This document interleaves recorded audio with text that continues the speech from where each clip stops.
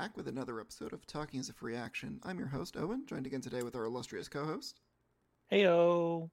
Welcome back to the show, Marvin. And we are actually joined by a very special guest. Everyone, please welcome Gigi to the show. Hello, hello. Thank you for letting me be here. And the doggo, too. Yes, there will be guest appearances by the doggo probably throughout. I apologize in advance. That's okay. I really appreciate the on-cue barking, as though to punctuate the sentence. Paid actor, truly. If our editing was any better, then they wouldn't know if we were just throwing in extra barks just to see if we could trick people. Our editing might be that good. Hold on. Am I doing this one? No, hold on. I don't think I'm doing it. You could, if you want to. Ooh, I could. All right, we're adding in extra barks randomly throughout the night. Cool. You gotta count how many are real, and there might be a giveaway. Probably not. No, actually, now that you think about it, it's actually not that hard, right? We just cut out the little bark in the beginning, and then we just slot it in randomly. So, all right. Well, moving past that fun little game, if you're on Twitter, just feel free to add us with how many extra barks you think there are in this episode. We'll let you know if you're right. See, like the real top tier players to put 0 extra barks. I think that's what the professionals will do because they know we're lazy. We'll see. Well, anyways, that non sequitur aside, so Gigi, welcome to the show. Honestly, I'm a little bit shocked that I didn't think to ask you on sooner. I think the timing just worked out perfectly. Yeah, I definitely think it did. Well, we say that, but also, like, last time we tried to set a date for this, you were unfortunately unavailable. So this is true. Life will get in the way, but I think life has calmed down more recently. So there's a chance if you asked me earlier, I may not have been around. Yeah, I suppose so. And hopefully you will not grow to regret your choice to agree to this. I guess we'll find out by the end of the evening. I would hope the same for you both. There's a chance you invite me again, and there's a chance that you regret every minute of me speaking. And there's only one way to find out. That's true. So, first things first then, how long have you been playing tabletop role-playing games? So if I wanted to, brag and pull the biggest number I possibly could, on and off for 15 years. No.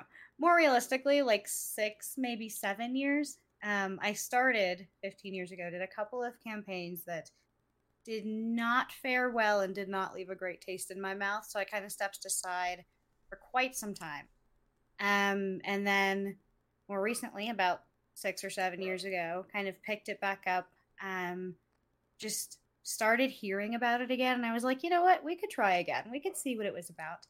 Because the role-playing, that's the part that always called to me. I'm a theater kid at heart. It was the math. The math was really rough of which dice? What do you mean? What numbers? I am trying to have a good time. So when I got into it more recently, the addition of having Roll20 or being able to use Foundry Tabletop, that's kind of what helped me get back into it. And now I know my dice. Now I'm good. But there's that sense of, I actually had a love-hate relationship with it for a very long time. Largely due to the number of dice, and now I have become a dice hoarder myself. Yes, a fellow dice goblin. Welcome. Mm-hmm. Yeah. A journey, but I'm finally here. Who doesn't love having a pile of shinies, right? Truly. I think some of it was also my own fault early on of perhaps role-playing too far. I can think to a particular campaign where I had an agreement with the DM that at any point I could intimidate players, and that was part of my character. I could not hurt them, and I would not hurt them, but I would not be nice. And that was a known trait, and there was a reason for that would tie in later. I think it was the second session, I was mean to a player, and they cried at the table, and I felt really bad, and I didn't know what to do, and we never played again. That's incredibly horrible. Oh my gosh. And to be fair, I did not think being that mean. They asked for healing, and I was like, what's in it for me? And they were like, well, I don't have any gold. And I said, you can always owe me a favor. And they were like, no, I can't. What would you make me do? And I'm like, I don't know. It's a favor. And this went back and forth for like 2 or 3 minutes until the player stopped for a couple of seconds and then started crying. And I was like, no, it's not that serious. Here, here's the potion. You're good. Oh my gosh. It wasn't that serious. You're a monster. Oh, I didn't mean it. So yeah, I stepped away for a long time because between that and the math that did not make sense to me at the time, I was just like, maybe this game's not for me. And make people cry. I mean, that's not just you. I mean, the crying thing I can't do anything about, but like the numbers at least I understand because like that was 3.5 my time is about right because that started probably about when we did. Yep. And like 3.5 was not very kind to people who are not very number savvy. Not at all. This is true. I don't think any of the players really knew what was going on, so that did not help in terms of being questions. But we were all trying to have a good time. I think 5e is definitely easier for that. Until you bullied one player off the table. Yeah, makes sense. Again, I have made much graver threats in my D&D playing that did not lead to such breakdowns. But I always feel bad for that player because I don't know if they ever went back to D&D either. Oof. I know. But like, real talk, that's the most Gigi thing I've ever heard. You accidentally bullied someone into never playing D&D again. If you did it on purpose, it would be so the opposite of you. But to do it by mistake... All I did was withhold a health potion and ask for a favor. I thought I was being very clever rogue. I was like, hell yeah, this is it. This is why we spec into charisma. Oh no. Oh. Oh man, that 9 wisdom really coming back, right? Mm-hmm. Yep. I misread the situation.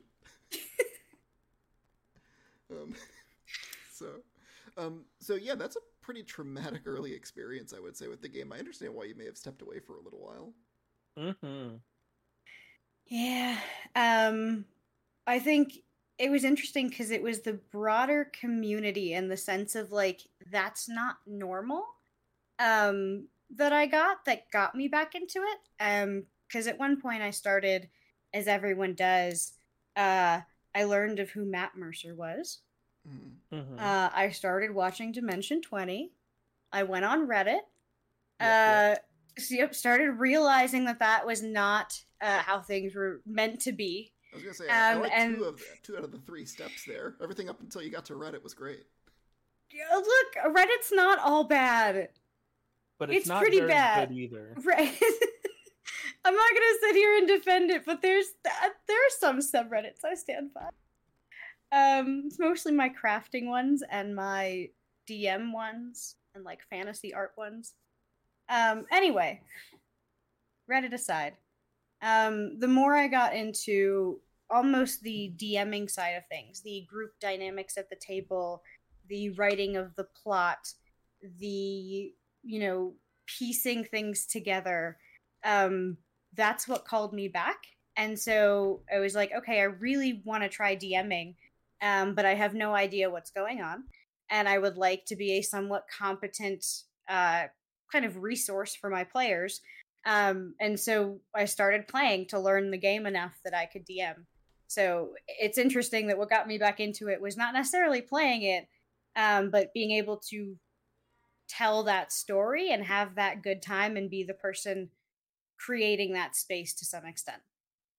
That's really interesting because I find that like a lot of new players new air quotes, people who are like returning to a system are usually not super keen to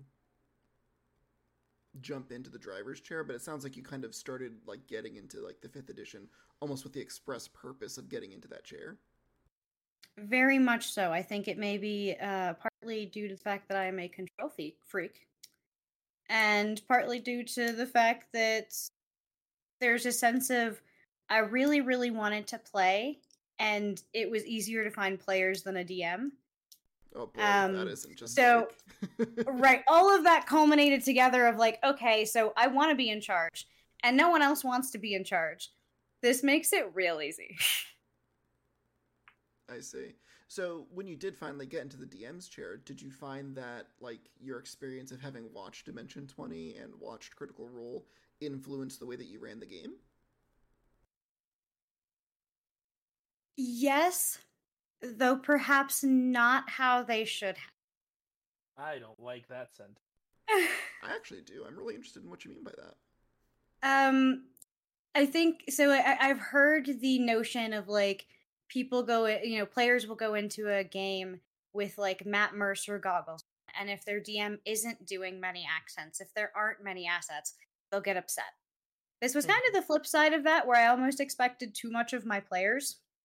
And there was that sense of like, I'm really excited. I've got my stuff together now. I've spent time understanding this and being able to do this, and getting that feeling of like, for everyone else, this is a very chill Saturday, which it is for me too, with hours and hours of work behind it. So I think that was my initial hurdle of like trying to combat that sense of we're all here to have a good time, but also not having players meet my expectations. I think there was a little bit of like, oh, come on, you can role play through it. You got this. And they're just like, well, the dice said no, so now I'm just going to give up and wait, see what else happens. We're not all blessed to have people like, Liam O'Brien or Aubrey Iyengar to like sit at the table, right? And role play through these elaborate scenarios. And that can definitely take some getting used to, particularly if you have players who are not, either A, not comfortable doing that style of game, or B, they're just not interested in doing that style of game. Yes, very much so. And so that was kind of where I started looking more into like group dynamics of like, what is the type of campaign that we're playing and what are the players looking for? Like now I do questionnaires of, how much of these things do you want to see? How much combat? How much role playing? How many secrets? How much of it do you want to kind of unfold in front of you? And how much do you want to really go search and figure it out? And there's a sense of, even if that doesn't fundamentally change the entire campaign that I have available, as I go, I can kind of be like, okay, it's been a couple of days since we did this, and I know 2 people are mainly here for that. So kind of jumping back and forth. And that's something I've done twice now. It's helpful, but it also gets overwhelming because I get stuck in the data analysis of like, have I perfected the sessions, which can't happen.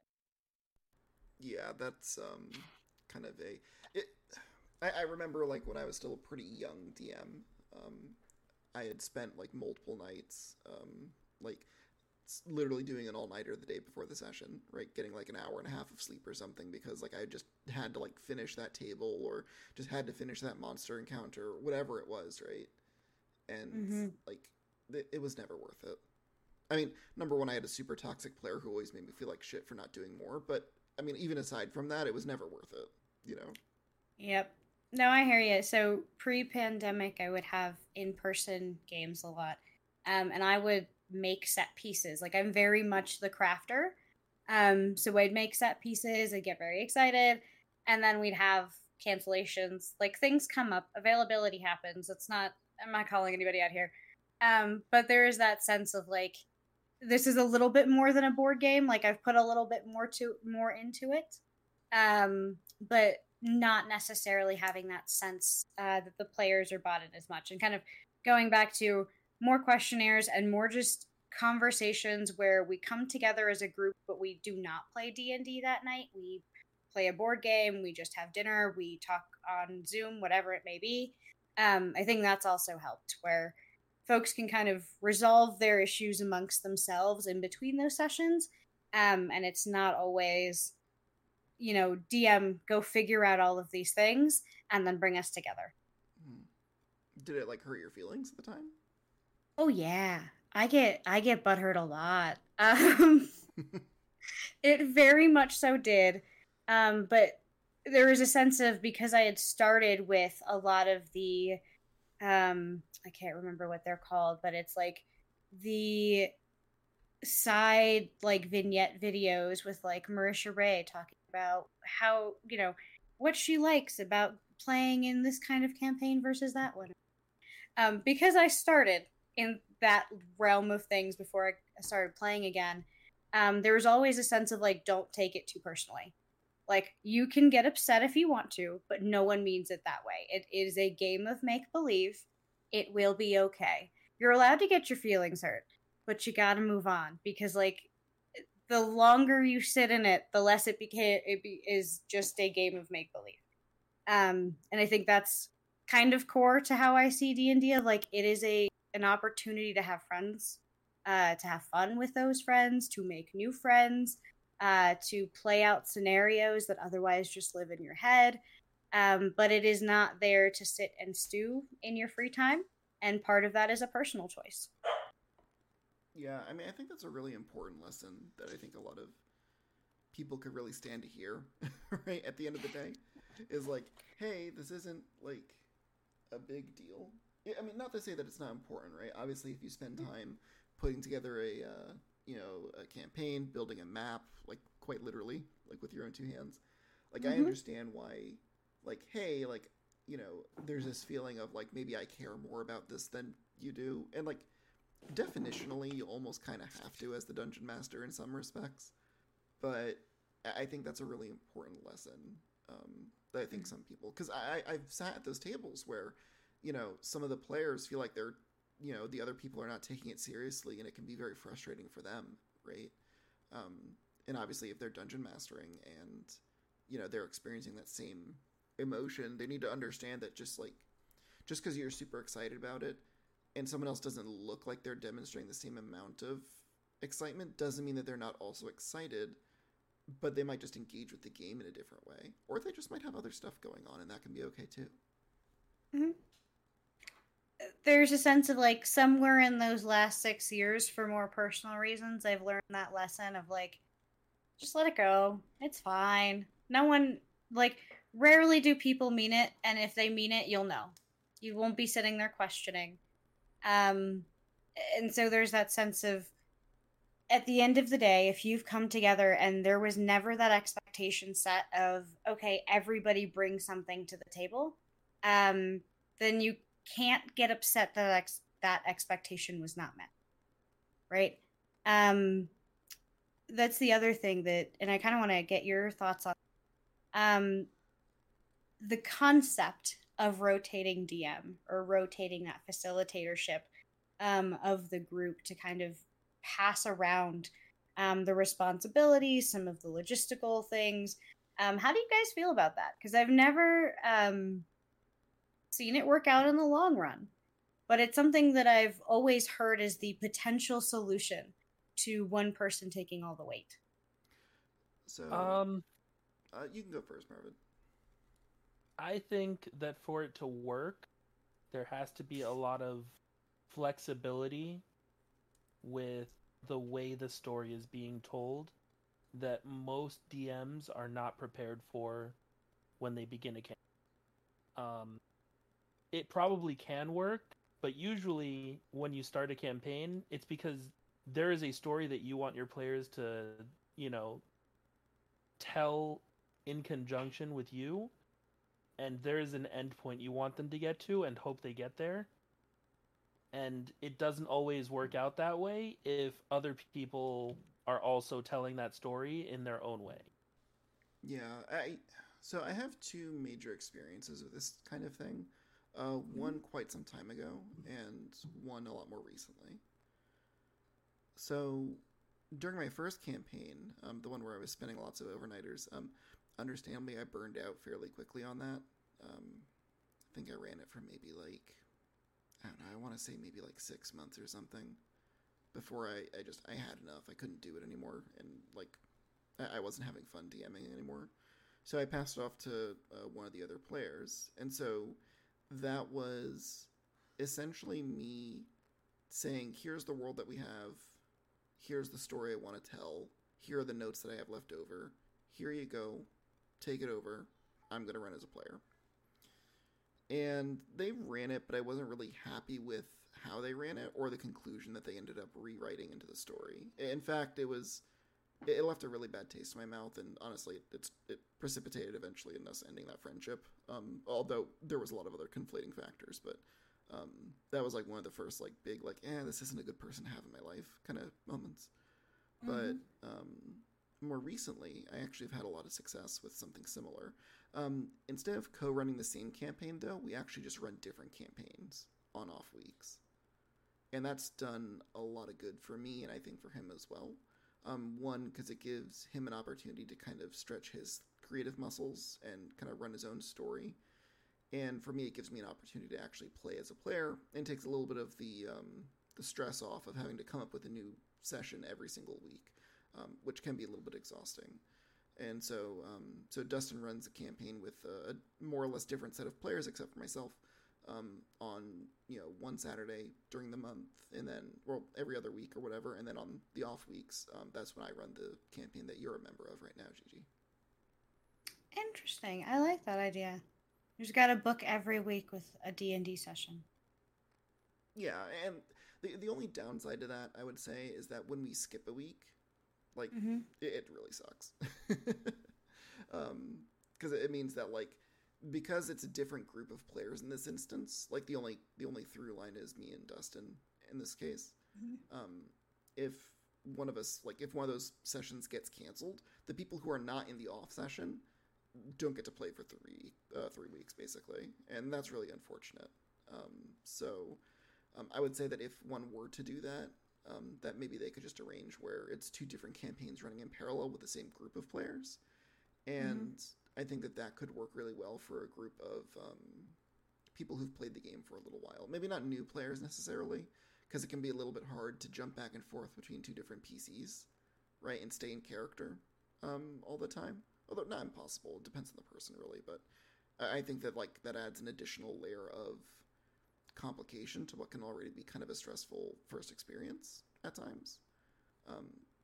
But by the other coin, it does give them an opportunity to try different classes in a way that they wouldn't be able to normally. So great, I like that. I also think it'd be kind of interesting if you did have players. That might be an interesting way to introduce one-shots, even potentially of other game systems, where you have that opportunity to kind of like hand off, take a break, or if someone does want to run a couple sessions, they have that chance to take on a couple without committing to running a whole campaign for everybody. Oh yeah, I might play with that for one of my parties. No, I mean, it's a really good avenue to like give yourself the freedom to try different things, because one thing that I do see over and over again is sometimes I feel like people just are really hesitant to get away from 5th edition, and there are a lot of really good game systems out there that they could be playing to help tell the story that they want to tell. Can't tell you how many times you see someone online, it's like, hey, I'm trying to change this, this, and this about 5th edition, or to turn it into this sci-fi game. And it's like, you could just play a sci-fi tabletop. Like, there's a lot of them, right? But instead, they're going to worry about how to, like, transfer the armor rules to account for, like, antimatter guns or something. It's a funny story. There's a group of friends at one point that everyone wanted to play as a druid and just run the campaign as bears. And there's a game system to be bears. Wait, isn't that just Honey Heist? It is, and there are reimaginings of to add like basically additional adventures in. So you can do quite a few things as a bear. And all you need are some D6. So we ended up doing Honey Heist and like 2 of the add-ons. One was a combination of that and this other one that's got like corrupted goats, and you got to save the goats. I don't remember the title of it. And then the other one was you got to go fight some werewolves. So it was fun. But there was a long conversation of like, we could be druids and we could do all of that, or hear me out, we just pretend we're druids and we play the game as bears. Yeah, it's like... I like that. Mm-hmm. No, you're right. Sometimes just make it easy for yourself. No, you're absolutely right. It's like, could I reskin 5th edition to be a Star Wars game? Yeah. Could I just play Star Wars Saga Edition instead? Also, yeah. Or one of the supported rule books. Exactly, right? Like, hey, I want to play a mech anime, or, inspired campaigns. Like, go play Lancer. I don't know. You want to play Pokemon? There's a tabletop for that too. You want to play an Avatar inspired game? They have a tabletop for it now. Go do that. A Last Airbender one and a Blue People. There's variety out there. Both Avatar games exist. Mm-hmm. I was happier when I knew that only the good one existed. I'm sorry. I'm sorry to take away your peace of mind. There you go. Okay, both Avatars are good. Just one of them is better. Significantly. And also costs like 1/10 of the budget. I think that is a very small fraction. I'm trying to think of a statement where I agree with Avatars. I'm having a really hard time. Look, I'm just saying that James Cameron spent... They both took work. James Cameron spent something like $2 billion on making the second movie, or like over $1 billion or whatever on that movie. And that movie needed to like make $2 billion in opening weekend for them to turn a profit, and it did not do that thing. It needed to make $2 billion over its entire life cycle in theaters, and it did it. It got there eventually. One day.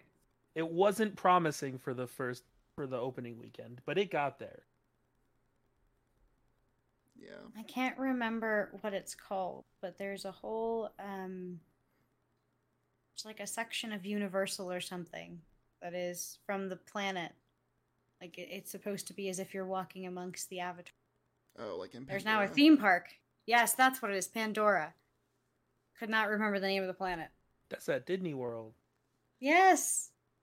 Is that where it is? I thought it was... It's in Animal Kingdom. I went there for the first time 6 months ago. How was it? It was nice. The Avatar ride, I forget what it's called, but you're like riding one of the bird dinosaur things. It's really fun. I'm glad to hear that. I mean, as long as you're having fun, I guess, is the main thing. Mm-hmm.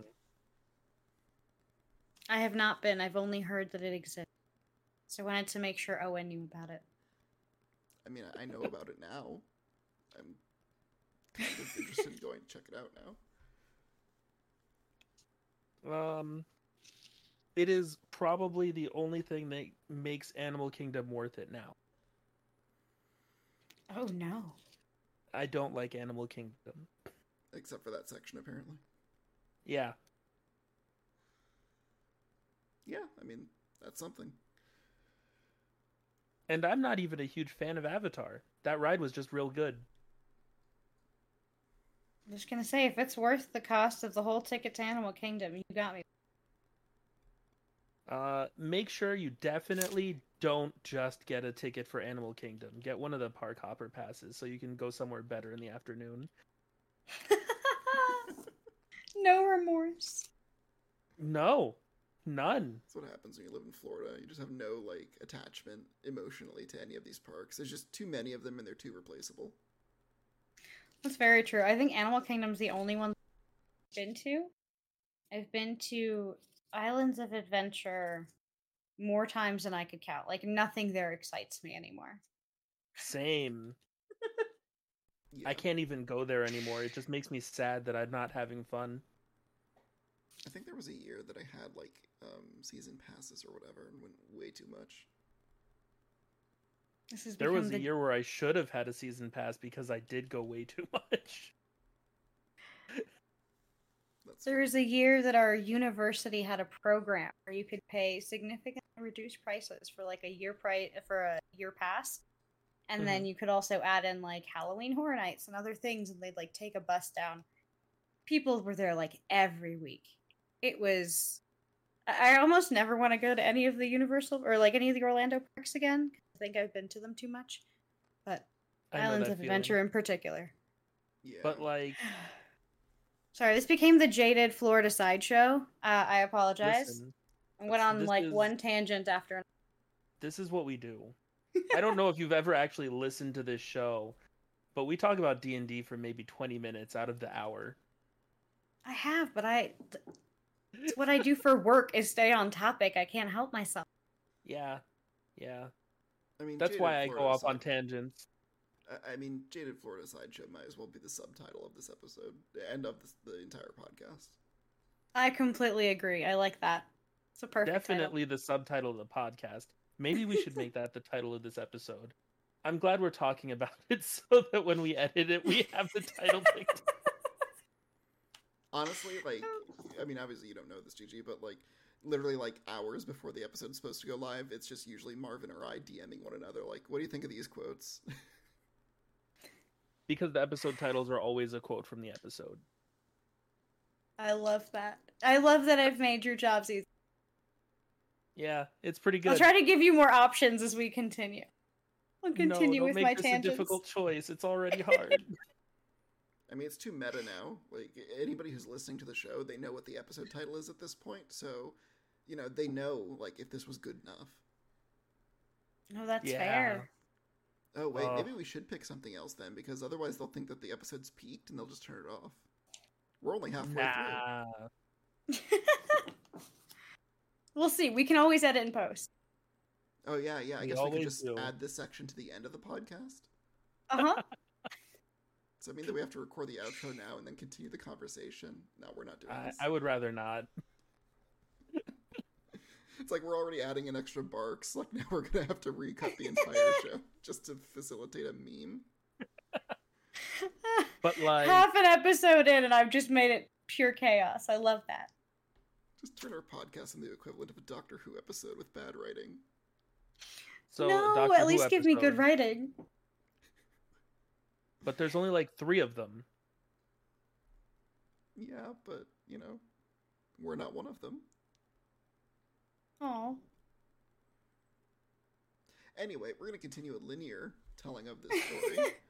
So you had mentioned before that, you know, when you were kind of getting to DMing, right, and you had different players who kind of had different, like, play values, right, I guess we're going to call it. Obviously, you mentioned that was a little bit difficult to handle. So how did you eventually kind of come to accept or move past that, right? Where you're, like, expecting, you know, Liam O'Brien, like, melodrama or whatever, and you're getting, you know, not that. You know, how'd you move past that? So, I think there were 2 pieces. I think one was the more I played in campaigns, the more I realized how unrealistic that expectation was. Of like, I can't do that when I'm a player. Again, earlier, self-proclaimed theater kid, I get tired. There are sessions I don't feel like doing anything. And that's not to, you know, say that I'm not having a good time. That's not to say that I don't want to. That's just that day I want to listen, I want to absorb, and that now no longer feels like an expectation missed, but kind of what you were saying earlier of just a different way to interact with that game, with the same game. So I think one of the things that helped me with that was just playing more and realizing that was a little unrealistic. And then I think kind of the other piece was just taking that step back and saying, you know, did I really ask them to put that work in? And now I'm upset, or what am I upset about? Am I upset that we're rescheduling? Because I do that too when things come up. Like, there's a sense of that becomes relatable, and that's okay. Is it a sense of I don't feel respected, or, you know, I feel like someone is taking something for granted? Then maybe it's time to have a conversation. But if I'm simply upset because I feel like someone isn't showing up, there's probably a deeper reason.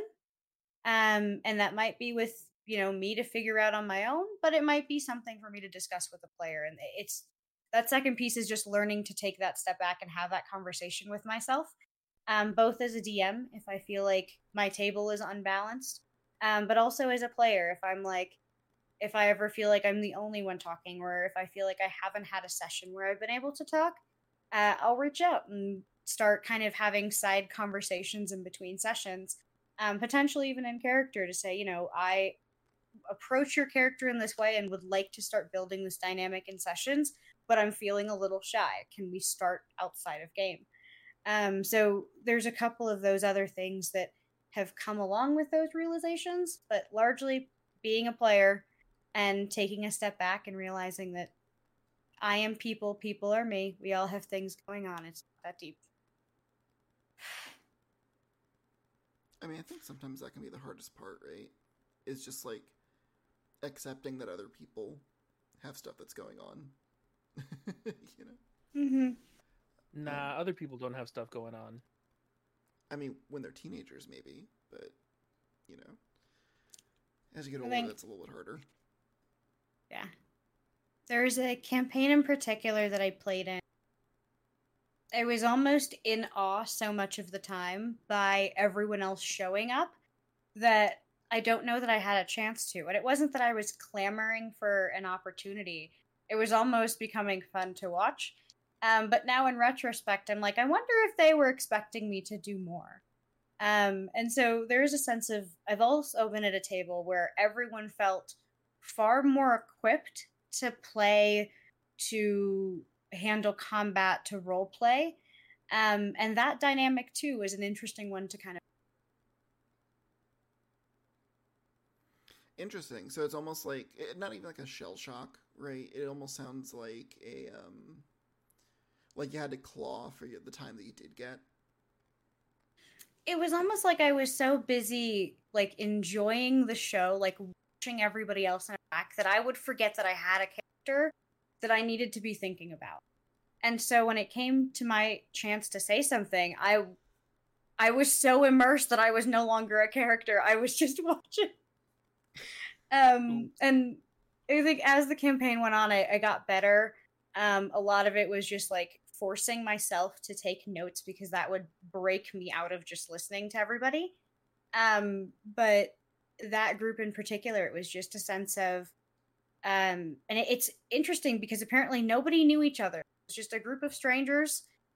We played this one campaign together and then everyone went in their opposite directions. But there was just such interesting chemistry between the DM and the other players, and it was a group of 5, so a lot of the time I could just sit back and enjoy. But yeah, when it was my chance to speak, I was almost always like caught off of like, oh no, I have things, I have interests, I have motivations. What are they? Yeah, that can definitely be challenging. Honestly, that's kind of why I try to end up playing active characters, right? Like, I don't like to play characters who necessarily, like, sit by and watch. I kind of end up playing, like, pseudo-face characters a lot of the time as a consequence, because, like, I kind of, like being involved, and I'm currently trying to challenge myself with, like, the character that I play for Dustin's campaign, because he's a much more quiet, reserved, and I'm challenging myself to kind of not be the face. I even went through the trouble of like giving myself a kind of mediocre charisma rolls, no skills, in it whatsoever. So it's just like occasionally, like I do find myself in social situations, but I'm usually quite bad at them. So when I inevitably am forced to roll for something and do poorly at it, I get to like basically like plead with my eyes with the bard for him to come in and save my life. See, I love that. I always put my points into charisma. Strength is my dump stat. So I make puppy eyes at other campaign members to just pick things up. Yeah, that kind of speaks to like a play style, right? It's like, I don't want to play, a big beefy. Because I know some people will like play lots of different kind of classes. Do you find yourself gravitating towards just like particular classes because of the style of play that you enjoy? This is one of the few games where I don't think I have a main, and I don't want to have a main. And one of the interesting things is in character creation, class is the last thing that I think of. I tend to have some background or some flaw or some kitsch that I want that character to have, and I'll build everything around that. And then I'll kind of look to our earlier conversation, what in the system allows me to do that? the easiest, right? What already kind of caters to that and needs the least amount of tweaking, and that's usually how I pick my class. Interesting. So very backwards. Yeah, counter to what I think a lot of people do. Although whenever I have new players, I do like to tell them, just like, tell me what your concept is and we'll work out everything else afterwards. Mm-hmm.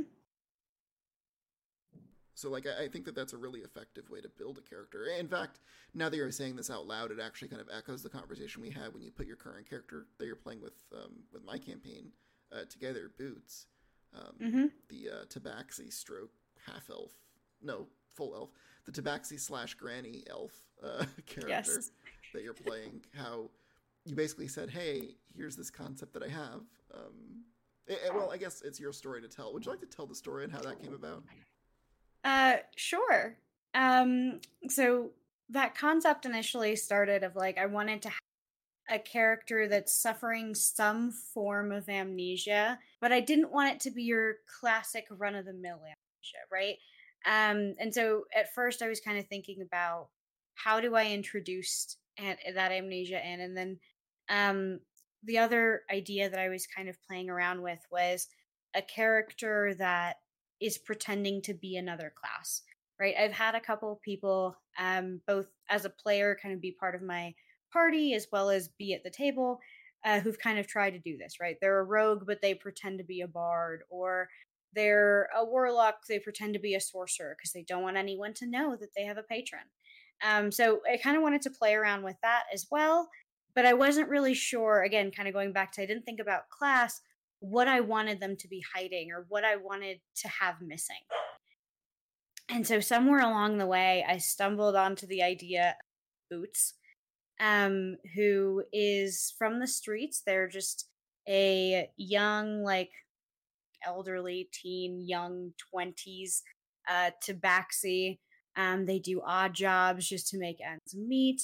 And they've got a couple of figures that they believe, might actually be able to help the poor of the city, or might actually be able to do something for the folks that they see every day, and maybe even for themselves.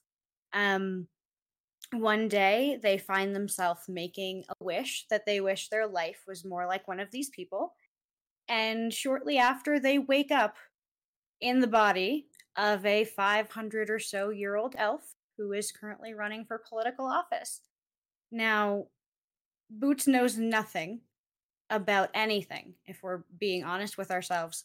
And one of the things I've had a really fun time playing around with is not knowing all of the people that I should know. And you know exactly what I mean here.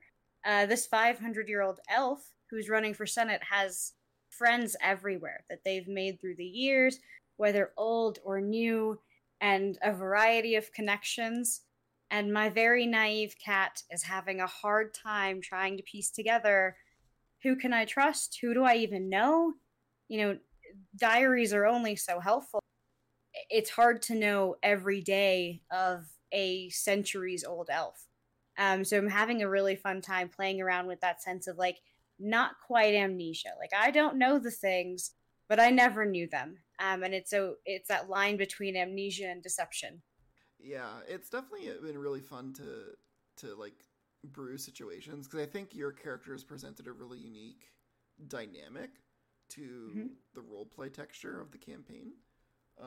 Something that I haven't really had an opportunity to play with before, because I've DM'd for amnesia characters before, but like a lot of times when you're playing amnesia, like as a trope in your character, functionally it doesn't really matter all that much. Like, yeah, you'll spend some time figuring out who you were beforehand, but you don't necessarily have the same level of that dynamic, right? Because like it is similar, but you're still at the end of the day trying to sell them something, which is, I think, a different experience than someone like Nick, who is playing an amnesiac character in the last major campaign that I ran, where he was meeting people that his character should know, and it's him asking like very innocent questions about who was I beforehand. You don't have the ability to ask that of anybody, so you have no choice but to either, to basically glean that information from inference alone. And I will say my intuition I feel like has been wrong every time. I should ask more questions of, and who is definitely not safe. which is very fun for me. But, ooh, you're doing a great job with those NPCs. It's challenging. It's the first like heavy political campaign that I've ever run, right? Because I'm much more of a combat goblin myself. So, like, I've never really run a campaign where there's a lot of moving pieces as far as like the politics that's going on, and as far as like a lot of NPCs that are kind of like named and working often against each other, but also potentially against you as well. So it's definitely. I'm keeping a lot more plate spinning than I normally do, and that I think has manifested in some not so great consequences occasionally with, maybe incoherent notes or maybe missing some details that I really wish I had written down. But, for now, I think things are going okay. I hope I can tie everything together by the end, such that it's satisfying, but I'm glad you're enjoying enjoying the show so far. Oh, I believe in you. I'm having a great time. I was actually reading Xander's notes, and they've inspired me to do two things. One, potentially start writing my own journal as Boots, and I think part of it will be I keep seeing Xander write in this tiny little book, and I want to seem cool, so I'm also a tiny little book. That is as deep as this logic needs to go. That's very much the relationship between those two characters right now. That's great. So there's that, but it's also inspiring me of like, and I've kind of talked to you about this a little bit, what happens next, right? Does Boots ever go back to being Boots? And especially now that I'm in a somewhat perilous situation, I think. I'm still cursed. I missed the last session, so I may have been cured, but I doubt it. You have not been. In fact, I'll catch up right now on air. The current plan, so they discovered a small city, or a small town that was abandoned. They got a map out of a abandoned convenience store. They saw two other cities on the small island, so they started taking a walk up north before they stumbled across a kid that had been hiding on the island, had gotten shipwrecked, and you guys got close enough to the other city to find out that it found... You got close enough to the other city to find out that it had been turned into a giant wasp nest, basically. And so after some conversation with the kid, it was discovered that they're attracted to, like, fire and heat and stuff, so they're going to have the kid set fire to the island jungle and hope that draws enough of the adults away that you guys can sneak in and kill the queen and all the grubs. Are we really out here trusting this kid? Yeah, that seems to have been... I mean, you were napping at the time, so... Oh, that's fine. Okay. He seemed trustworthy. Everybody else seemed to like him. I had a Waterdeep campaign where my barbarian met some children along the side of the road. Just alone, unsupervised, and they were like, yeah, no, you can leave us here, we'll be fine.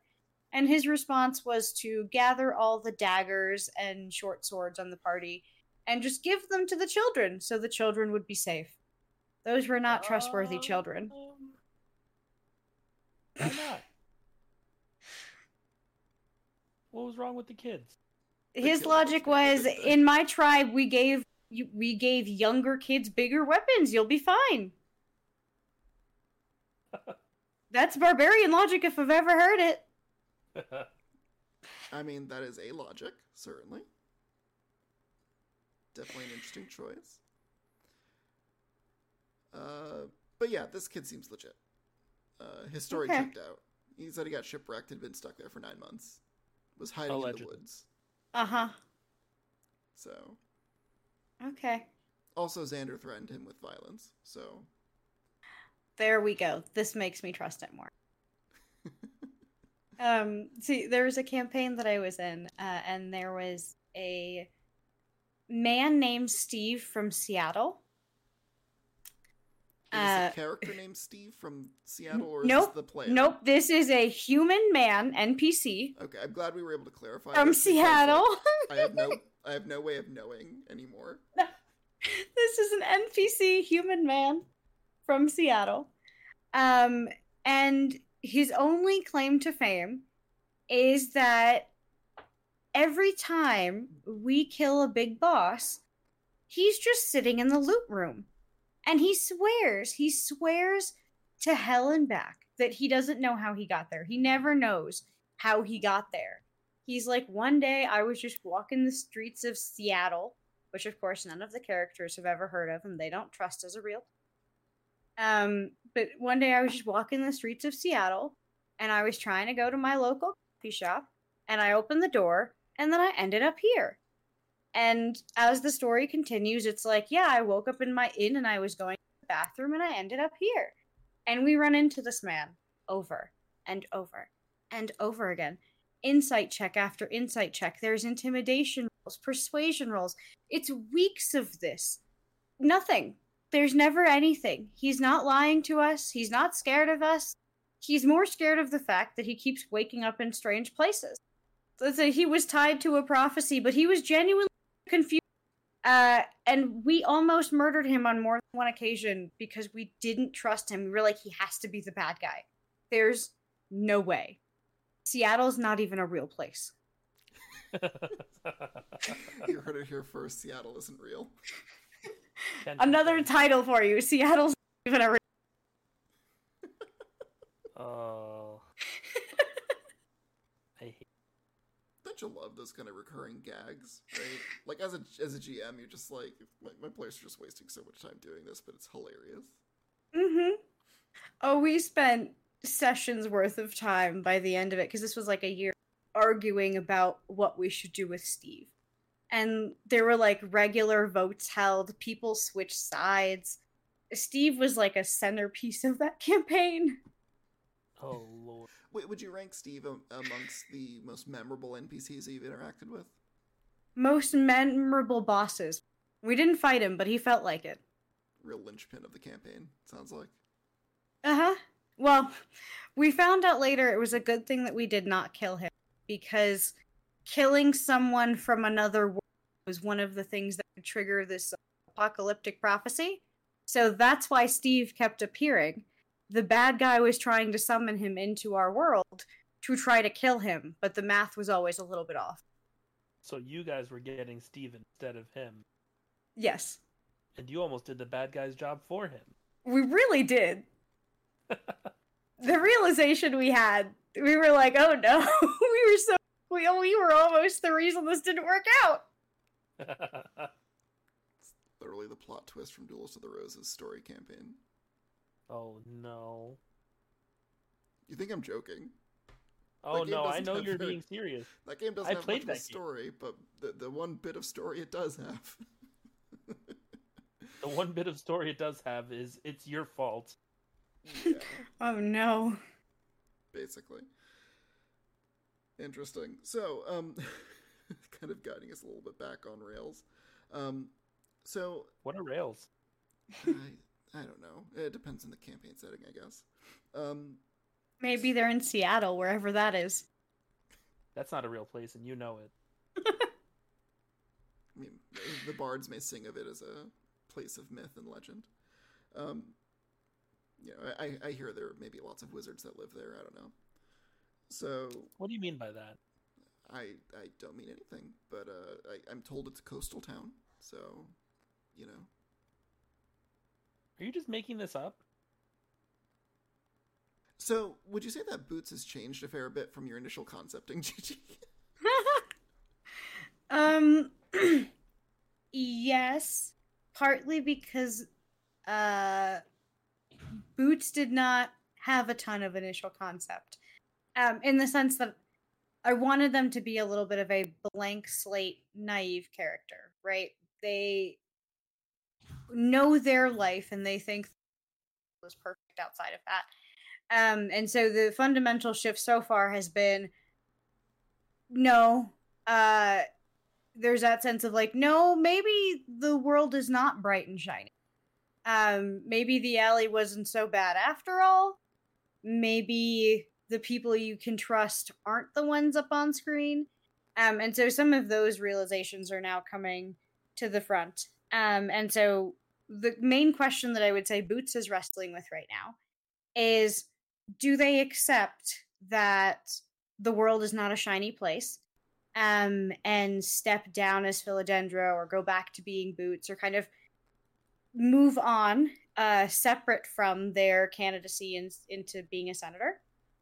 Or do they dig their heels in and say Philodendra wasn't fit for all that she had, and I'm going to do this right? Because this kind of goes back to Boots' inception.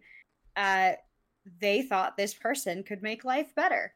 And they only wished for their life because they thought it would be better. So I think that's kind of what Boots is wrestling with now, and where I keep going back and forth between, do we try to find Philodendra and murder her first? Do we swap back? How deep do I go into this hole as Phil, and what does that even mean? Especially with some of the newer things you've introduced in terms of man in secret underground magic mirror. That has changed things. Did the introduction of a secret society change yes. the way that you viewed the character? Well, in the sense that, like, murdering Philodendra seemed perfectly reasonable up until the secret society was involved. Because now there's this, which is the sense of, like, oh no, there's no way. If I couldn't pretend to her neighbors and, like, her coworkers, there's no way I'm deceiving a secret society. I'm an idiot. And there's no way.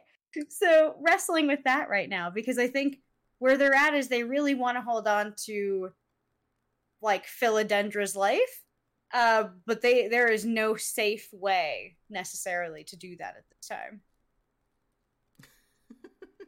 Okay, but, like, it's called are greed. we sure Boots is an idiot? Because an idiot doesn't always know they're an idiot.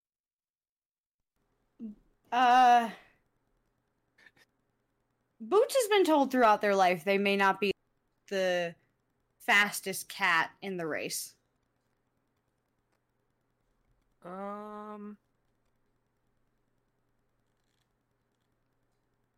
But were they telling the truth? I mean, this would be the way to find out, wouldn't it? Is Boots too dumb to figure it out? Is Boots too dumb to realize that they're smart? They may genuinely be too dumb to realize they're smart. They are clever. Like, I will say, there's a sense of, like, the jig is not quite up. I know where we are in the campaign right now, Boots is getting very sleepy, and most of the party knows that they are Boots. And so they've become a little more loose-lipped. But they are still holding fast to trying to really commit to the bit, because at this point it's survival. Like, that cleverness comes from a sense of, like, this is what I have to do.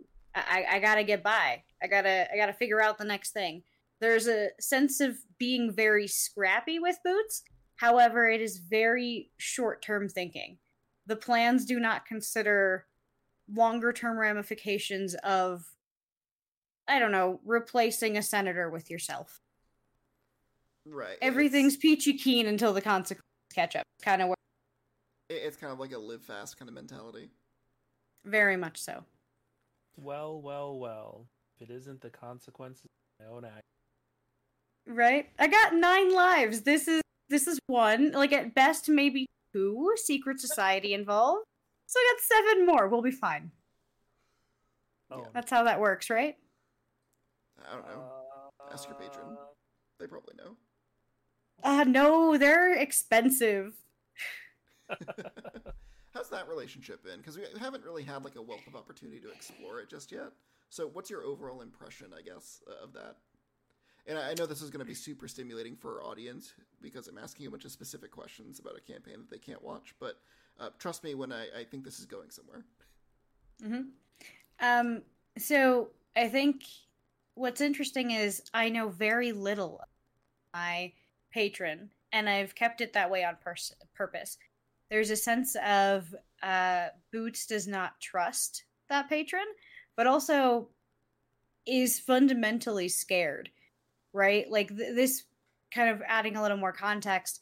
They were just absent-mindedly, thinking to themselves one day how nice it would be, and all of a sudden they woke up, right? There's a sense of, like, before this moment, magic didn't have that grand of a place in their life. Like, it wasn't something that necessarily impacted them day to day to this degree. Definitely not to this degree.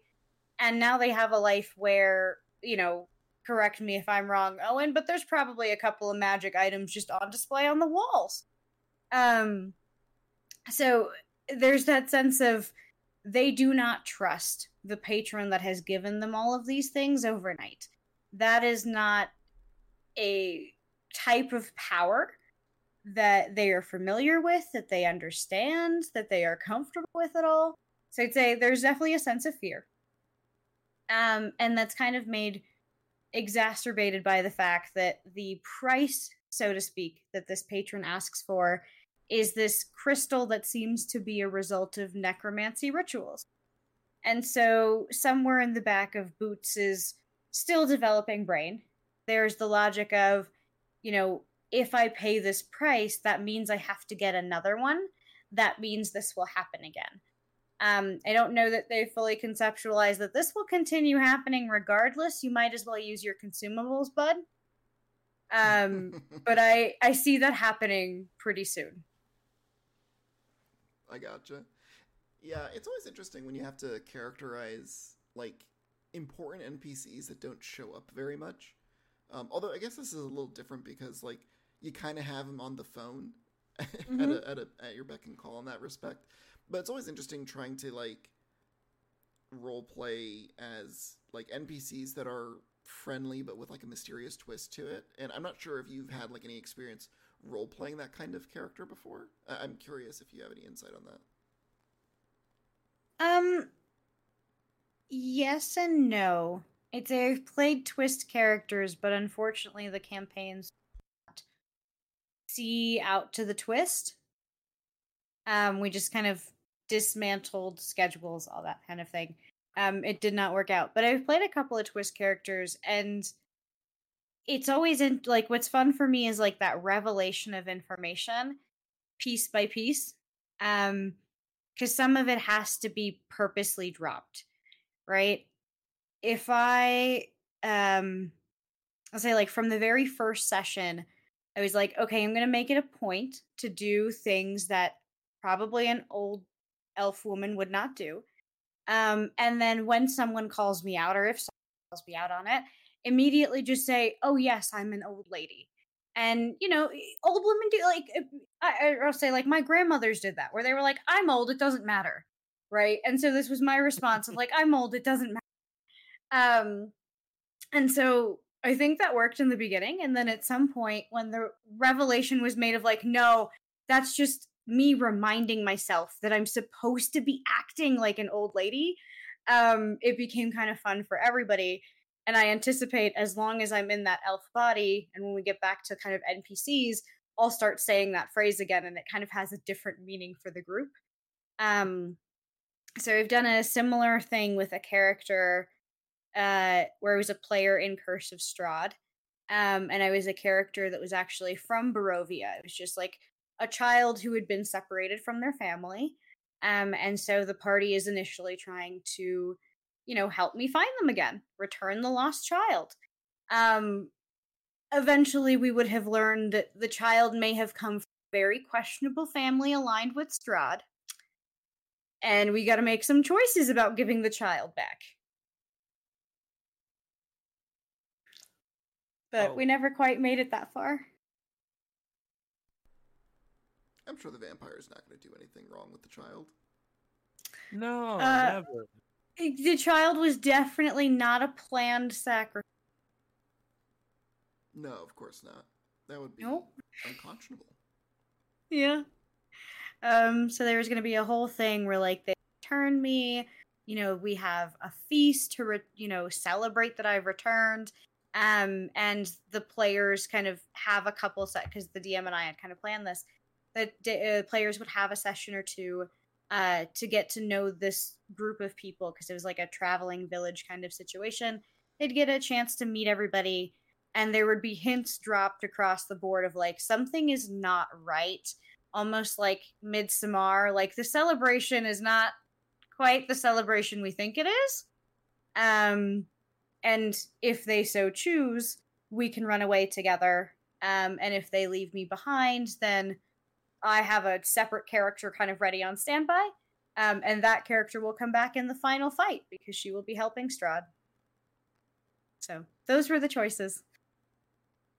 That sounds like a lot of fun, though. It would have been. I would. Things were going great, and then like 2 people had some major life changes. We couldn't keep the campaign going with us. So it had to disseminate. But that's one that I would love to bring back again. That type of character, where the character is not even aware that they're going back into the arms of danger, but at some point, everybody in the party realizes things are not as they seem. And you can start to see that I have a trend here. I mean, yeah, I'm noticing a bit of a pattern. I did want to ask you something, though, because you said that you couldn't keep the campaign going. Do you have, like, a minimum party size that you try and maintain? I would say 3 players works. 4 is great. 6 becomes a lot, and nothing more. I see. Nothing less than 3? Trying to think of if I run something less. I just don't think I've ever run or been in one. Have you been in a 2? So I haven't been in a 2-player campaign. I have run a one-on-one campaign, though. Or let me rephrase. I started running a one-on-one campaign, and it didn't get, like, horribly far, but I have done it. I will say it's a really interesting experience, and one that I do want to repeat again. I don't have the bandwidth right now, unfortunately, to run more campaigns than I currently do. But if at any point any of my current campaigns do come to a close, I may look for an opportunity to run a small scope campaign with maybe 1 or 2 players. Because for me, when it comes to like DMing, I really like shorthanded parties where like they're missing key components of like the standard adventuring party. Like that's part of the reason why I really love the Cat's Meow party that we have right now. Because there are so many things that your party just does not do.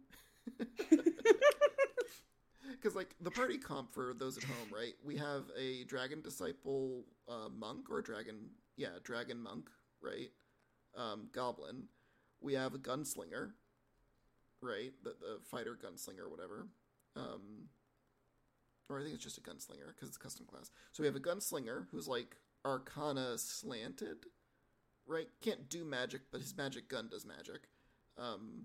So we have monk, we have a barbarian, who is a chef, and then we have you as a warlock, right? So, like, key things that are typically missing from this part. We have no true arcane caster, right? The best we got is the warlock, and that's not, like, a lot. Plus, you don't know anything about magic in character, so it's kind of inconvenient that the one person who can cast magic is the person who knows nothing about it, and the person who can't cast magic is the person who's actually knowledgeable about these things. Yep. There's no healing. Yep. No magical healing, and any restored HP is going to come from rests or potions. That's it. There's no real rogue. The monk is close enough. I think the monk, between the monk and the gunslinger, because they have like tinkerer's tools, and I think the monk is proficient in something. But like, yeah, that's just, other than that, you just have a bunch of like meat shields. You know, that's interesting. I never noticed quite how skewed our campaign makeup is, though now it makes sense why Phil either takes no damage or is bleeding, dying, barely hanging on. There is no in between. Yeah. Well, because like you're the only one who can't really take a hit. Right. I'm either 100 feet back, perfectly safe. I'm okay. I'll be throwing Eldritch Blast. That's fine. Or I was the first one hit. My AC is abysmal. I'm already on the ground. Somebody help. Yeah, Those are our options. I mean, your introduction to the campaign was, all right, combat started. Oh, and you're down. Yep. So the latter. And there's been a pattern. Oh. That sounds great. It's like when the rest of the party is hired as your bodyguard, basically. It makes a lot of sense. I've been telling myself it's my own karma. So I was in the campaign, actually the one I was talking about earlier, where I was lost time by everybody else's interactions. I was a Dex Paladin, and the DM could never hit me. And I was not that cocky about it, but every once in a while he'd be like 25, and I'd be like, nope. And that was always so much fun to do. Truly. I was like, try again, adult dragon. 25, how trite. Yep. So I was fun, obnoxious about it. And so I say that this is my karma. Phil is my karma. Boots is my karma. Where I think my AC is like 13. A twig falling out of a tree could hit me. Yeah. You only just got like a decent HP pool thanks to a magic item you found. That's true. Because prior to that, I think you had a negative con modifier as well. Oh no. I think I might have had one. I tend to put at least one. I do believe in HP being important at level ups. But that's it. Yeah, and it was either like 0 or 1, but I didn't spec too many points. Yeah, we are doing semi-random HP as well, which also is a pretty big impactor too. Mm-hmm. Oh, I love random HP. I'll be the weird one in that. I used to be a lot lower on it. Like for a long while, I would run campaigns and every roll would be max HP. And like I've learned to embrace the randomness a little bit. And like, yeah, it sucks when you roll low on your HP roll, right, at level up, and like that kind of stinks. But I find that it does a good job of making combat encounters a little bit more dicey, I think, for the player characters for longer. And so that's something I've definitely learned to embrace a little bit more. I still don't like the feel bad of like rolling a 2 or something on HP level up, so I still let the players take the average if they roll lower than that. But so that way they have like a decent HP pool. But you know, I do like that there's some variance there. I'm currently playing in a Star Wars campaign where we're doing just rolling for HP, totally random. And I am playing a Jedi with a negative con modifier. And I don't know if you know anything about Star Wars Saga Edition, Gigi, but Jedi are supposed to be like, they're fighters. Uh-huh. I'm sitting there with a negative con modifier as somebody who should be trying to be on the front lines. I have, I think, 50 HP, 52 or something like that. And that is the lowest HP in the party. And probably a damage threshold of like 12 or something. 19. We're like level 8. That's still not very high. That is very low. If you're not familiar with damage threshold, I'm going to say this for the audience's benefit too, but basically in sagas, they have something called the condition track.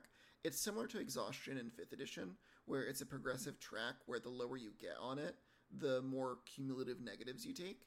Only in sagas, it is set up as like significant negatives to your roll. So initially it's like a -1 at level 1, -2, -5, -10, and then I think you're just dead?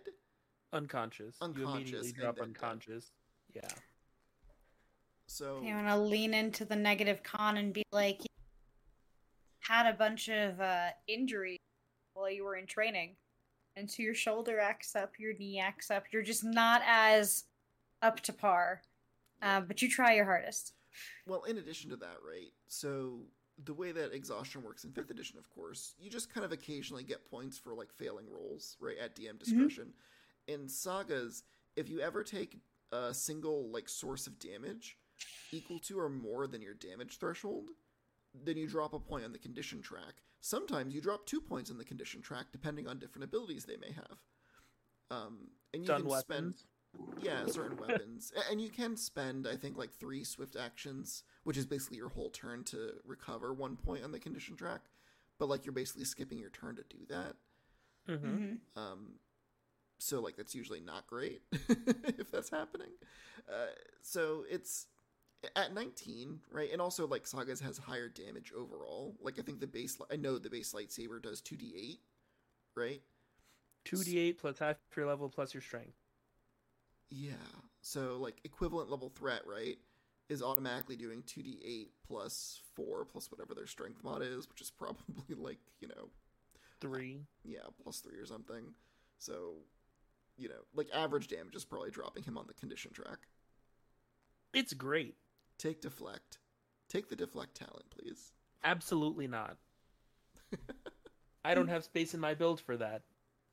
You say, do you think you're gonna make it the whole campaign, Mark? I don't know. We'll see. But the way it is for roleplay purposes is my character focuses more on the mysticism side and less on the fighty side. Mm-hmm. Even though I use my lightsaber more than I use the Force. But my character's personality leans more to the philosophical and mysticism part. And my build kind of reflects that. A lot of the Jedi will go straight Jedi or Jedi and Soldier and take a whole bunch of combat abilities. And I just didn't. Force Adept? What? Did you take Force Adept? I did. I took 1 level of Force Adept as my 8th level. And I'm probably going to take more. I'm a fan. Look at you being a cool kid. So, like, there's in-universe reasons. Mm-hmm. And also, like, if you lean into the Force side of it, there are things you can do to enhance your combat potential. Like, there's a talent that gives you an extra die of damage. Stuff like that. So it's not like I'm losing my combat potential, it's just I have to not be the tank. Which thankfully there is another person in the party who can do that. He is built to be the frontlines Jedi. Can I say, do you have a front line? And second, do you prefer to front? Do I what? Do you prefer to frontline? In Star Wars I usually do, and even now I kind of do. I should not be on the front lines, but I have no choice as the quote-unquote leader of the group to sometimes just be like, nope, we need to go in. We don't have time to, like, strategize our combat formation. We just gotta go. Look, cannons belong on the front lines, even if they're made out of glass. Anyone tell you differently? That's true. And I do a lot of damage. It's like a tactical nuke. Yeah. So I know we don't have like a wealth more time in the episode, but I did have a one question I did really want to ask you to try and get this in before we close up. So I know you kind of self-identify as a theater kid, right? We have played with players, and we know people, of course, who are not very comfortable with doing the embracing the theater of the experience. Do you have any tips for people who are maybe shy or maybe aren't really comfortable doing that kind of like thing, but maybe really want to, like they've been inspired by Critical Role but just don't know how to approach it without being like super self-conscious about it? Yeah. I'd say the easiest way to start is to do it when no one's. So, whether that is, just you in your house or on your drive home, whenever you have 15-20 minutes, put yourself in the mind of that character that you're building or that you want to play or that you're currently playing. How would they react to your day? What do they want to go home and do? How do they want to spend this afternoon? And you don't necessarily have to go do those things, right? If your barbarian wants to go raid a village, please do not go raid a village. But you can consider those things and start building that persona, and start kind of being like, oh, and if they were to do that, what would they do first? And kind of just play around in your own mind. Because I think that helps with some of the in the moment trying to figure out what your character would do. And that's how I started kind of battling my own I'll call it getting distracted, was I would prep beforehand. It'd be like, this is some stuff that's going on in the story right now. These are some characters. These are some conversations we might have, or some things I might want to bring up, or some things that my character might be caring about right now. And so taking that time in between sessions, thinking about those things, and kind of going in with a list, so that if there was a pause, if someone did ask my character what they wanted to do, there was some of that prep work done and I was able to kind of lean into it. The second would be, if you've got a friend, practice with them, run some lines, try your goofy accent, wear a hat because your character wears a hat. There's some of that like theory, like method acting theater kid that I personally enjoy, and that I think can help kind of sink into it of like, if you wear a hat around your house when you're thinking of your character and you throw on that hat when you're playing, it might help you ease into actually playing that character and feeling like them in the moment. And that comes from, stuff they tell you in theater, but also like, use the same pencil when you study, or wear your lucky socks to your job interview. It's that sense of like, you are more confident because you can do this. You've done this with this kind of environment before. So to summarize, practice, just kind of play around with it. And if you don't know what you want your character to be, or who you want them to be, look to media. You probably have a favorite character somewhere already, and you would tweak a couple things about them, and then that's your alternate universe person, right? That's the alter ego you would create. So kind of go through, find the goofiest character, or the one that feels the most like you or the least like you, whatever you're in the mood for. And just try them out like 10-15 minutes at a time.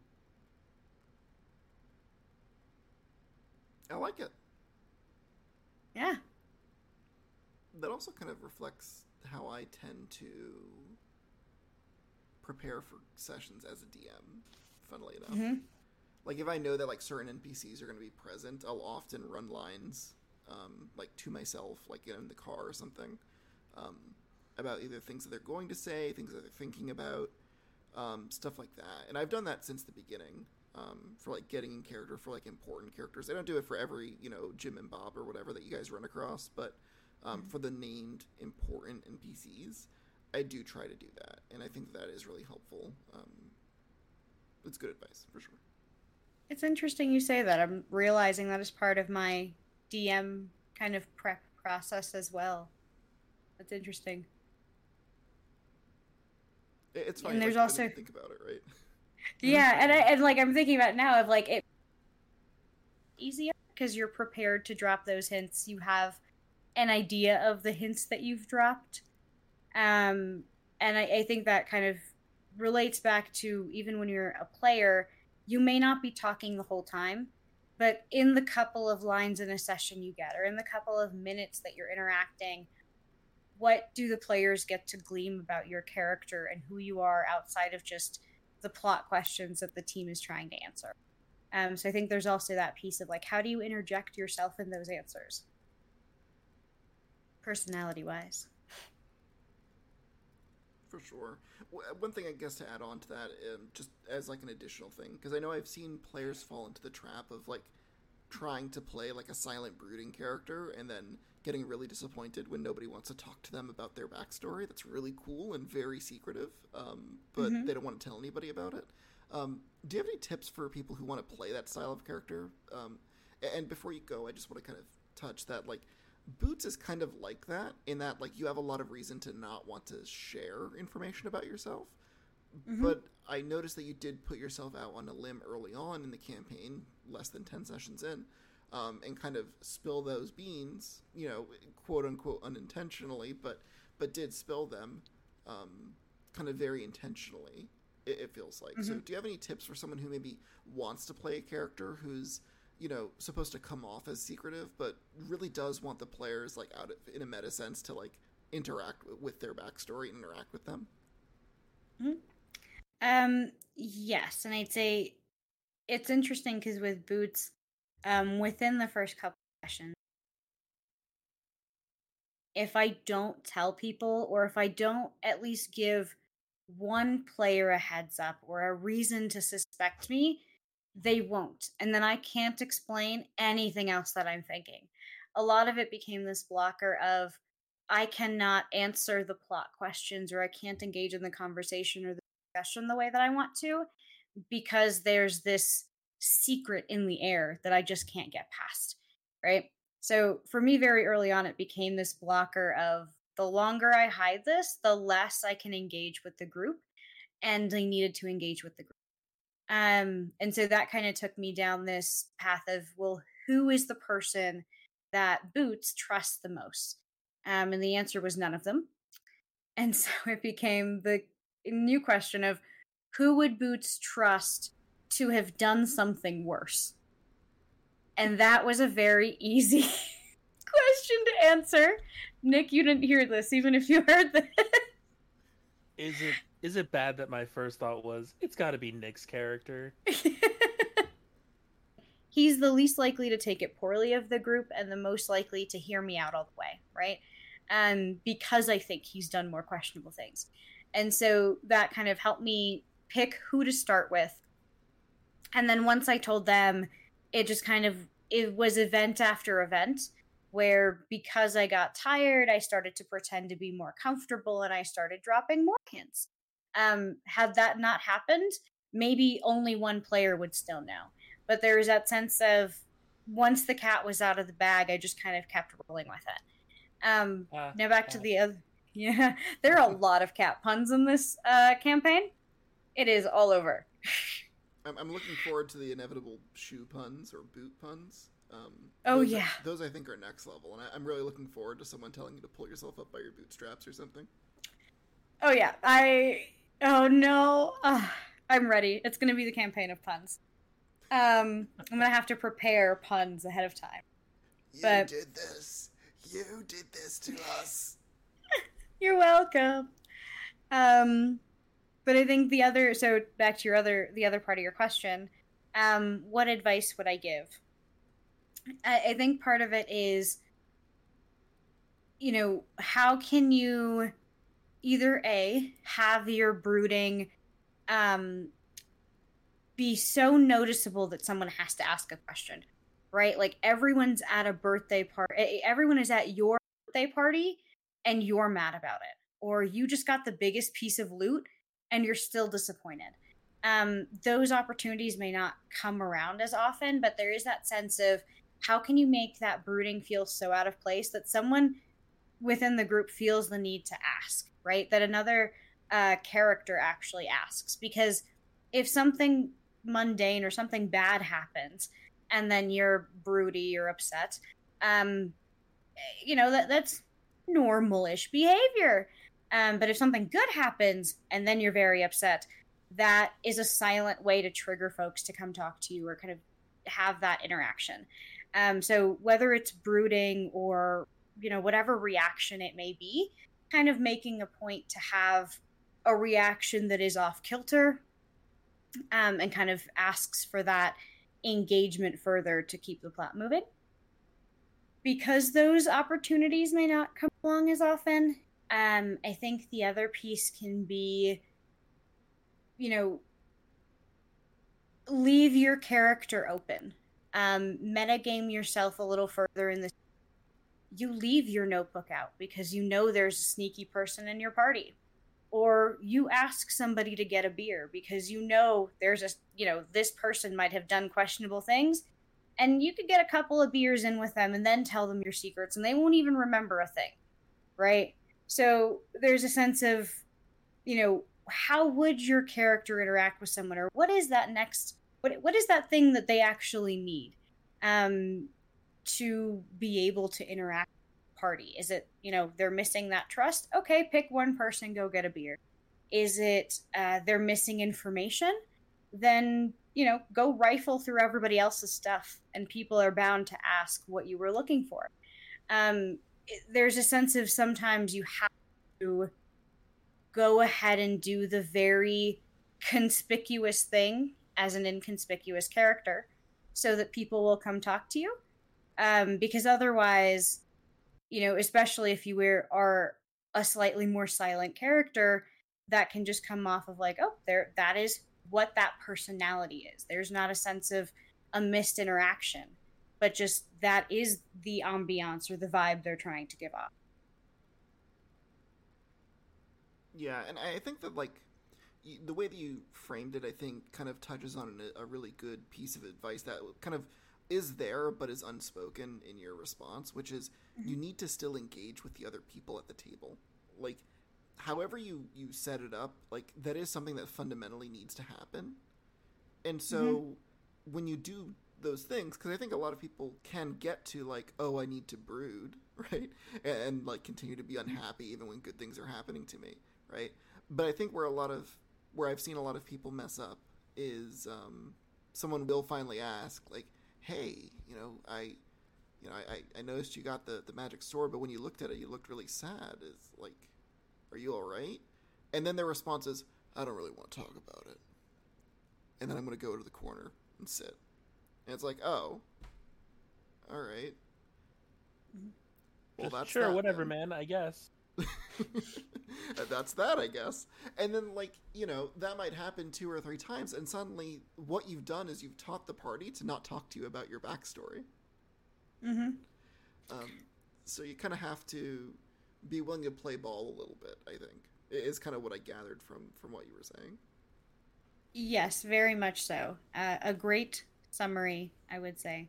And I think there's a party that I kind of think of is running a Cursive Strahd campaign. And in our early days, we had a player who was a brooding paladin, right? They were there against their will. They were upset. No one in their life ever cared about them. They didn't care about anybody else. And they kind of ended up here one day. And so at one point, the party is trying to move forward. And this paladin is quite literally just sitting on the ground because they don't want to. And there's a deeper lore reason there. There's some backstory there. But when the party asks, I think, like 2 times of like, are you coming? Why aren't you coming? Come on, let's go. Is everything okay? The person just keeps saying, I'm fine, I'm just not coming. I'm fine, I'm just not coming. And so very quickly it went from, the party trying to convince this person to getting very aggressive. And I think one person like moved earth to get them to move. And kind of later on, as the story progressed, it became this hallmark of that person would just go sit off to the side until the party decided. And we had an eventual conversation as a group where, that person said, well, the party just does whatever they want. And the party said, well, because we don't want to spend 20 minutes every session convincing you of what to do. And so there was a sense of kind of learning how to learning for that player how to just join a conversation, because they were like, no one ever invites me, no one ever talks to me.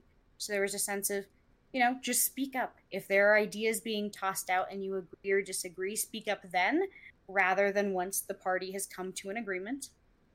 And if you have something to say, rather than waiting for folks to come to you, play your card. Say, I am our magic user. You guys should probably listen to me on this. And you'll be shocked to see that they will. Hopefully. Yeah, so like your experiences may differ. We talked out our feelings a little bit and then started to see things a little bit better. But there is definitely that sense of, in their minds, the character is just stubborn and rebellious that way.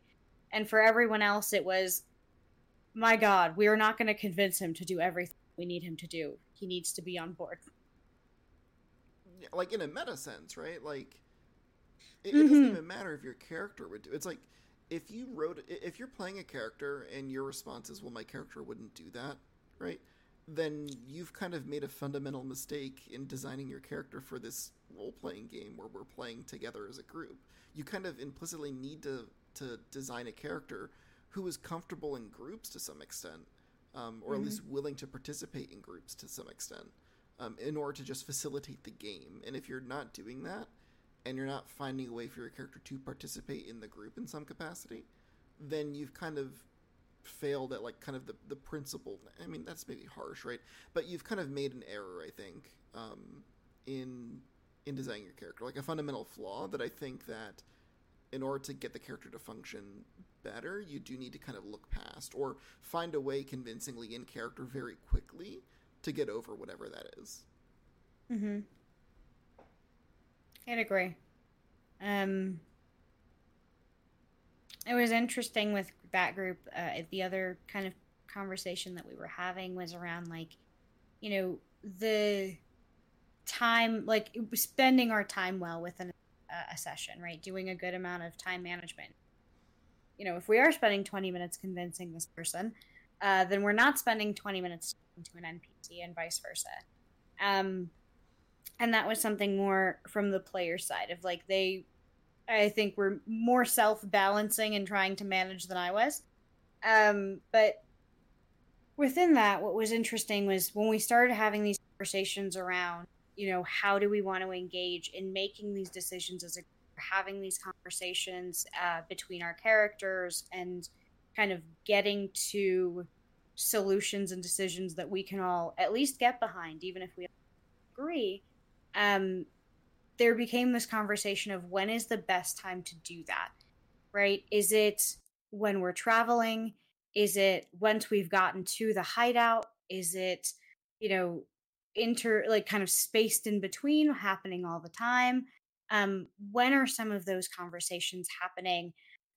Because there was a sense, I think, for some of the players, they mentioned that, you know, if we're doing it at the hideout, we don't know, maybe it's been 2 rounds and something is about to sneak up on, right? If we do it while we're traveling, we don't know, we might encounter something. If we do it before we leave, then we'll never even get up, never actually leave. And so there was also that kind of conversation of, you know, do not let that paranoia of characters having conversation and possible encounters keep you from having those conversations. Because once there was more of that engagement between the group, kind of not just when a decision had to be made, but just when there was interaction and things could be processed as a group, that we saw a lot of those other, like, stubborn behaviors and, you know, trying to get people to buy in, a lot of that stopped being a problem. So there's also that in between of where do you find that time as characters to bond enough that you trust each other when we make these big decisions. I think that's really helpful. And just to kind of add to that, I think one thing that does help me is kind of considering where you want your character arc to go. So for characters that I've played in the past, at least, where I do consider them to have a sort of I don't know, maybe like a brooding nature, and I guess Marvin can vouch because, like, I've played a number of these characters with him at this point. I try to have an idea on where I want that character's, like, story arc to terminate. Not that I know exactly what's going to play out, but I know, like, kind of as a character where I want them to go. And I find that that's been really helpful for me, kind of keeping that in perspective. So what I mean is that, like, when I was playing a Lost Mines of Phandelver campaign that eventually turned into Saltmarsh, and I was playing a half-elf necromancer, and they had, like, the edgelordiest of edgelord, like, backstory I could come up with. It was so gratifying because I'd wanted to play a necromancer for, like, probably 5 years or something, and finally had a chance. So I'm playing this character, Erica. She's from Neverwinter. She has a kind of a noble house that she's from, right? And her backstory is basically that, like, during some expedition, she was put in a death trap with a bunch of her, like, with a bunch of other students, and to escape, she had to, like, sacrifice the whole class, and so she wants to get, like, revenge on the mages college that, like, set that whole situation up, right? Super edgelord. But, like, I was playing the character as someone who had a lot of attachment issues, right? Like, I effectively killed my best friend, and I feel like I was kind of put in this situation by my family, so, like, I'm going into this with a character who, like, doesn't trust anybody, doesn't want to trust anybody, wants to do everything by themselves, wants to feel very self-reliant, and very much does not like those group dynamics, right? Like, I think I even slayed the character as, like, chaotic evil initially. Although I think we ended up settling at lawful evil, which is what I was actually playing. And so it's like, all right, well, what do I want this character's arc to be? I knew this from the get-go, is I want to play this character as, like, a found family arc. Like, I want this character to eventually grow those bonds with these people and to have those feelings. And, you know, that starts off initially as being very hostile, right, to the group dynamics. But begrudging respect, I found, was a good inroad to, like, generate that conversation, right?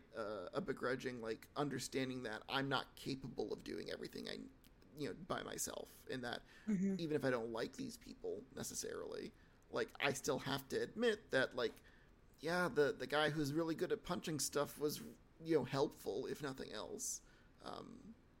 And so that kind of starts as like a kind of an onboarding point where, like, I can start the conversation by just thanking them for doing a thing, right?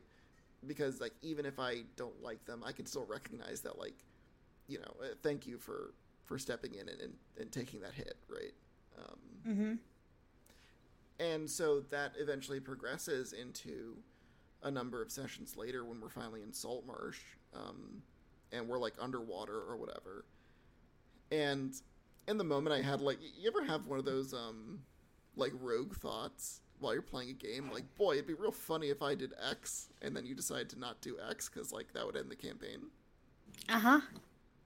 So I had one of those moments in the game where, like, we're underwater, I'm the wizard, so I'm a little bit far away, and I have, like, Stonewall or whatever as one of my spells. So I'm like, oh, I just thought of something funny. I could, like, Stonewall this entire room closed, and I could be the only one to escape. Like, because the fight wasn't going well, and I was like, oh, this is a funny exit strategy, right? You know, like when it gets to my turn, I could just Stonewall this chamber. Everybody else in my party will have no way to get back out, so they'll certainly drown, but also none of the monsters who are stuck in there will be able to get to me, and I will be able to get away. Right. You'll remember them forever. Yeah. Your party won't be forgotten. Yeah, and they aren't going to make it out. Forever, right? Yeah. So I thought of that, and I was like, I think that, like, session 1, Erica might have done that. But I didn't do it then, right? I'd traveled with them, right? I'd done the entire Phandelver module. It's an excellent module if you in the audience haven't played it, right? I've done that whole module, and we're, like, halfway through Saltmarsh at this point. I've played a lot of games with these characters, and, you know, we're reasonably high level at this point. So I decided not to, and when we eventually did get back out and, you know, got to camp or whatever, like, when I was talking to, ironically, another strong silent character in the party, although for a totally different reason, like, they weren't brooding, they were just a man of few words. In fact, I remember a lot of their role play was them describing the message that they communicate with a glance, which was, like, it was genius to me. I love that for them, though. Yeah, it's like, I'm just gonna give Erica a look, and in that look, she'll know that I want, you know, I really appreciate that she did that, and I'll just grunt. That's the difference between you and I. I make my party members cry. Why are you like this? It's fun this way. So, no, I actually am DMing for. There's a similar dynamic between, I think, a dwarf and a half-elf, where Martin absolutely hates Dumdaki, cannot stand him. Dumdaki is an absolute idiot, could not put it 2 and 2 together, even if they were already connected.